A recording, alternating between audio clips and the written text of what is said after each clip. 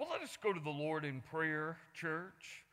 And as we do, I pray that you will just take note for a moment of the details of your week, the joys, the sadness, the frustration, the stress, whatever it may be that we are holding on to, whatever it is that is weighing our hearts and our spirits down. I pray that in the powerful name of Jesus Christ and in the mighty power of the presence of God that we know in the Holy Spirit, that, Lord, we might in this very moment trust in you. Lord, whatever it is that we need to let go of and let you have, I pray that we can do that with strength, with faith. Release, Lord, from us whatever it may be that is weighing us down, that is distracting us, so that our hearts, our minds, our spirits, and our very souls might be one, might be closer to you. O God of comfort and God of challenge, we come to you this morning the way that the Israelites did, often full of complaints and dissatisfaction. Enough is enough. We do not recognize your blessings at work in our day-to-day lives. Lord, forgive us when we become so comfortable that we moan and groan about the most insignificant details of life. Lord, in our complaints, challenge us, as you did the Israelite people, to consider the bigger picture. Lord, forgive us when we close our eyes for fear of what you might show us. Lord, open our eyes until we see what you see in the world. I pray, Lord, in the name of Jesus, that you might as well open up the eyes of our heart. And it's there that we can come in contact, Lord, that we can truly experience and glean from the good news of the gospel of Jesus Christ that is given to us freely, that is filled with grace and with truth. Lord, I pray that we can turn, Lord, our attention there, that we can turn, Lord, our eyes and our witness, Lord, to you. Behold, the Lamb of God. Let us glorify his name. And we ask this in the powerful name of the one who is our Lord and Savior, Jesus Christ, and who also gave us the Lord's Prayer for daily living and witness. Let us now offer that prayer unto the Lord. If you would, please join me in the Lord's Prayer. Our Father, who art in heaven, hallowed be thy name. Thy kingdom come, thy will be done, on earth as it is in heaven. Give us this day our daily bread, and forgive us our trespasses, as we forgive those who trespass against us. And lead us not into temptation, but deliver us from evil. For thine is the kingdom, and the power, and the glory, forever and ever. Amen.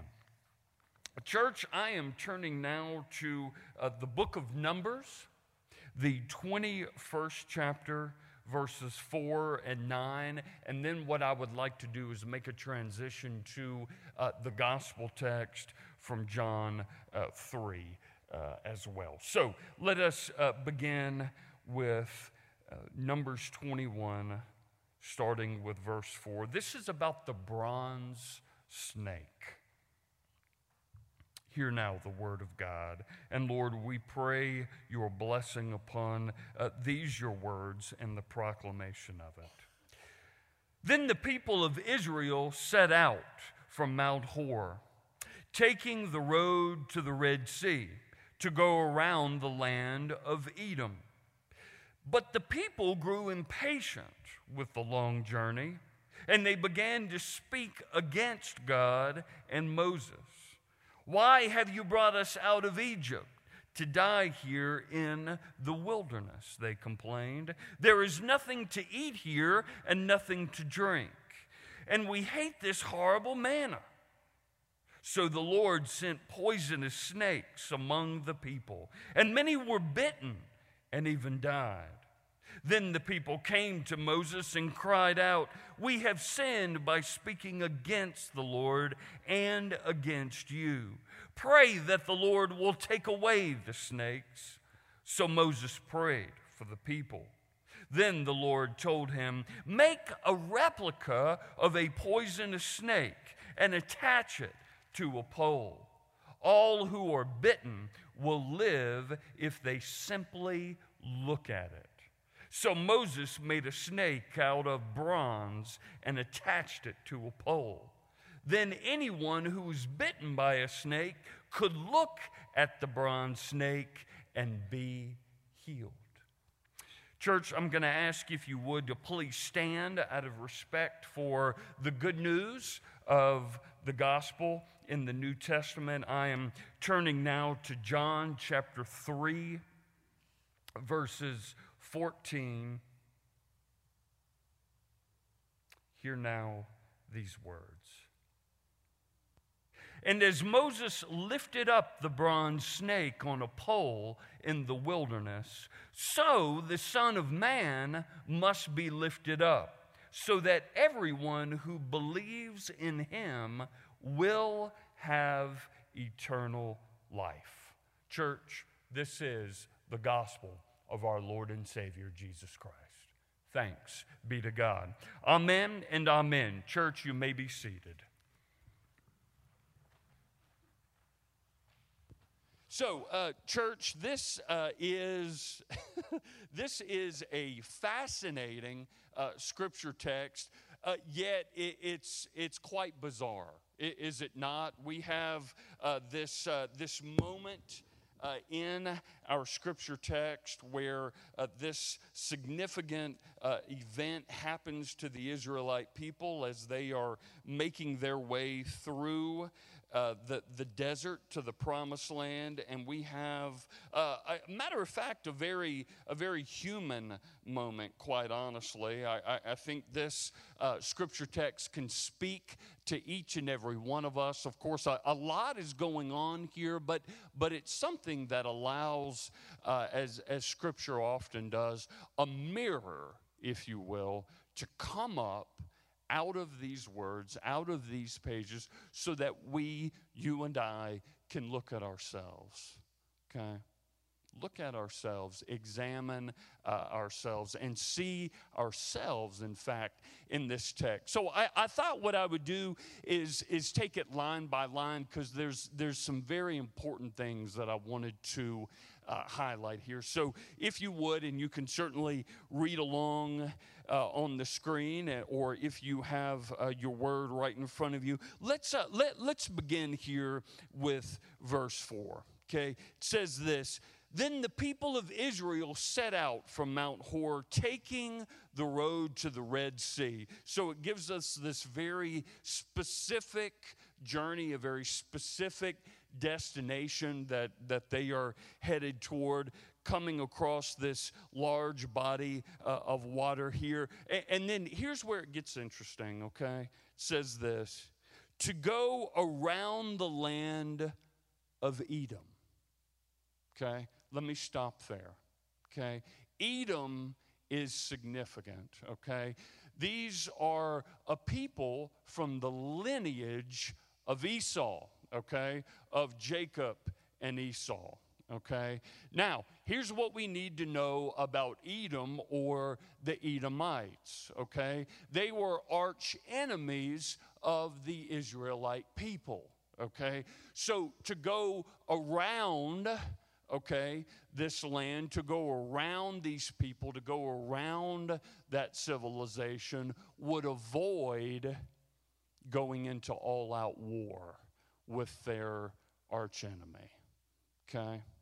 So they are, in a sense, avoiding, okay, a confrontation by going around. Of course, it lengthened the journey, right? Lengthened the journey of the land that God had promised them, the land of Canaan. So they're going around. So it's going to take extra time to get there, okay? You see where I'm going? If you add hours, okay, linked to any journey, what happens, right?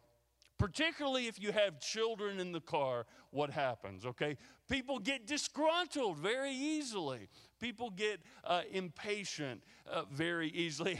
And look, the word picks up right there. So the journey has been lengthened there. And in 4b, it says this, but the people, what? They grew impatient. They grew impatient with the long journey. So let me stop right there, okay? How has your patience been this week? And I'm going to turn to the choir too. How's your patience been this week, okay? Have you lost your cool, okay, this week? Did you happen to lose your cool maybe yesterday? How about this morning, okay? How's your patience been, okay? Patience is something for each and every one of us that can easily be tried, can it not? It can easily be tested. I've said this before, and I think it's worth noting again. Oftentimes when we are tried and tested in our patience, are we reacting or are we responding? Okay, there's a big difference. Okay, there's a big difference when we're reacting, right? We often lose our cools, do we not? When we're responding, I believe that when we respond, cooler heads prevail. Okay, patience. Each and every one of us, okay, are touched by how we are reacting or responding. Are we being a patient people as people of faith? We certainly see here that the patience of the Israelite people was being tried and it was being tested. Okay, let me pick up with verse 5. And it says this, and they began to speak against God and Moses. Why have you brought us out of Egypt to die here in the wilderness, they complained. There is nothing to eat here and nothing to drink. And we hate this horrible manna, my translation says. Okay, let me tell you. Growing up, I would hear two phrases when folks would often complain and get negative. One would be this, man, she's kicking up a fuss. Kicking up a fuss. Here's the other one I would hear, okay? When somebody would get bent out of shape about something, oh, they're just airing them grievances, right? Airing them grievances. Look, the Israelite people, okay, because the journey was lengthened, because they were being tried and tested, they're airing them grievances, are they not? They're just kicking up a fuss. They're even saying here, as the Word of God is pointing out, look, we had it better in chains. We had it better when we were in bondage than we have it now. Did you hear that? We had it better when we were in chains than as a free people headed toward the land of promise. Hold on to that for a minute, okay? And let me offer this to you. If the Israelite people are people of faith, where is their faith? Where is their ultimate trust in God? Yeah, the moment might be tough, but God has, in a sense, promised them, hey, I am making a way for you. I am clearing the path for you to have a blessing in your life. And I'm going to fulfill that promise. They're forgetting that, you see. They're forgetting that. And instead, what they're putting in the forefront is their complaint. And they're airing grievances. And they're kicking up a fuss. And that is what's consuming their mind and their heart and their spirits now. But I want to make the case, listen, if they're people of faith, where is their faith? Let that speak to your heart this morning, church, okay? Let that speak to your heart. Now, let me pick up here with verse 6. So the Lord sent poisonous snakes. The Lord sent poisonous snakes among the people, and many were bitten and died. Wow. Okay. They're complaining, they're getting negative, and then God sends snakes to bite them. Now, before I go any further, let me just make a little aside here, okay? You and I can easily read verse 6 and interpret it this way, that when we complain to God, that when we air our grievances to God, okay, that God in a vengeful, vindictive way will then punish us and smite us for being complainers. Listen to what I'm about to say. I think that is an easy way out of this text, if you think that, okay? Here is the hard truth that every one of us need to hear, okay? The hard truth is when we are not walking the walk and talking the talk as people of faith, guess what happens? Snakes will bite us, okay?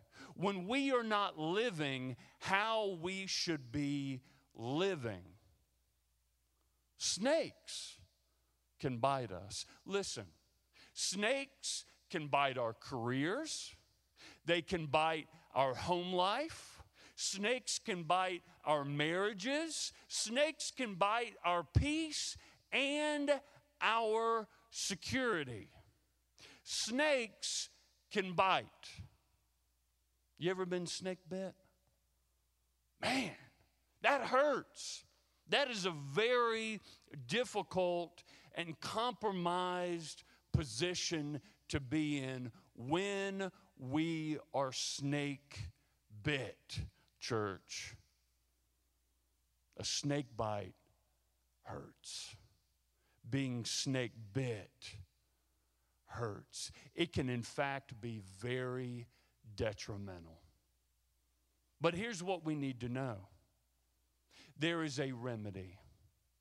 There is a remedy for you and I being snake bit. And it tells us that in the Word of God. Let me go now to the Gospel of John. This one very profound scripture verse from 14. Hear it again.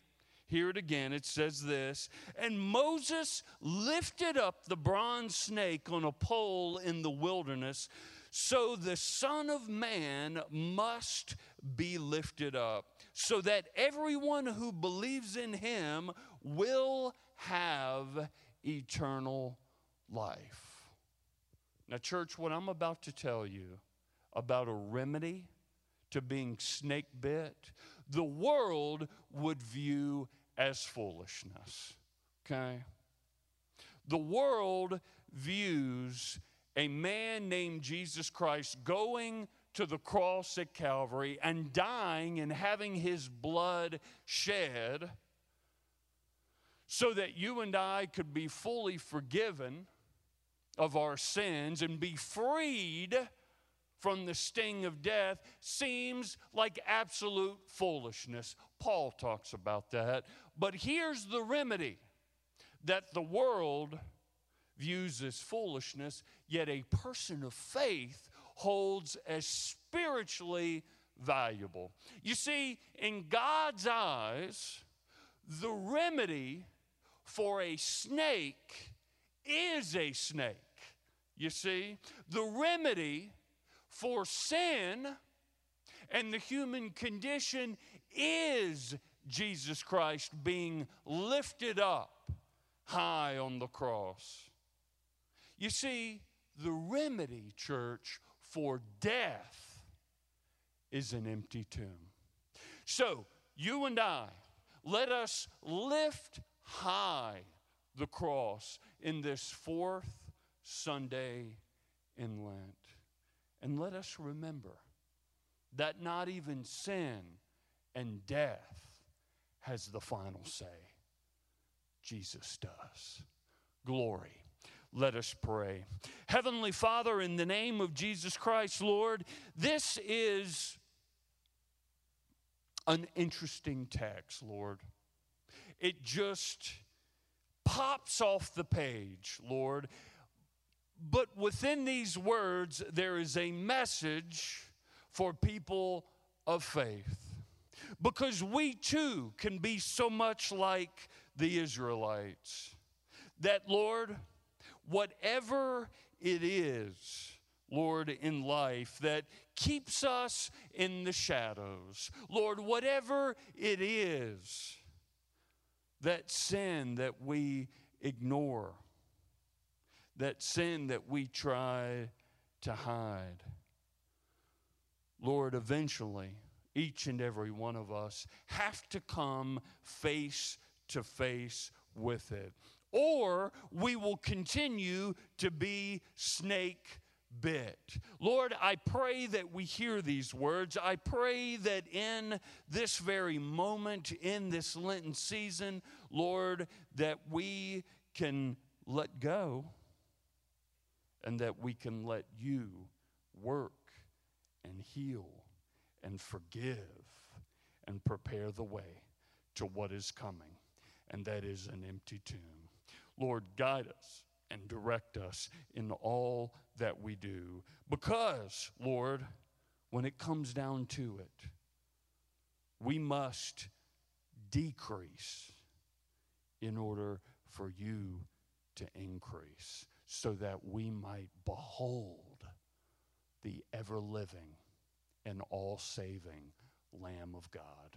Lord, let us place our minds and our hearts there now. In Jesus' holy name. Amen.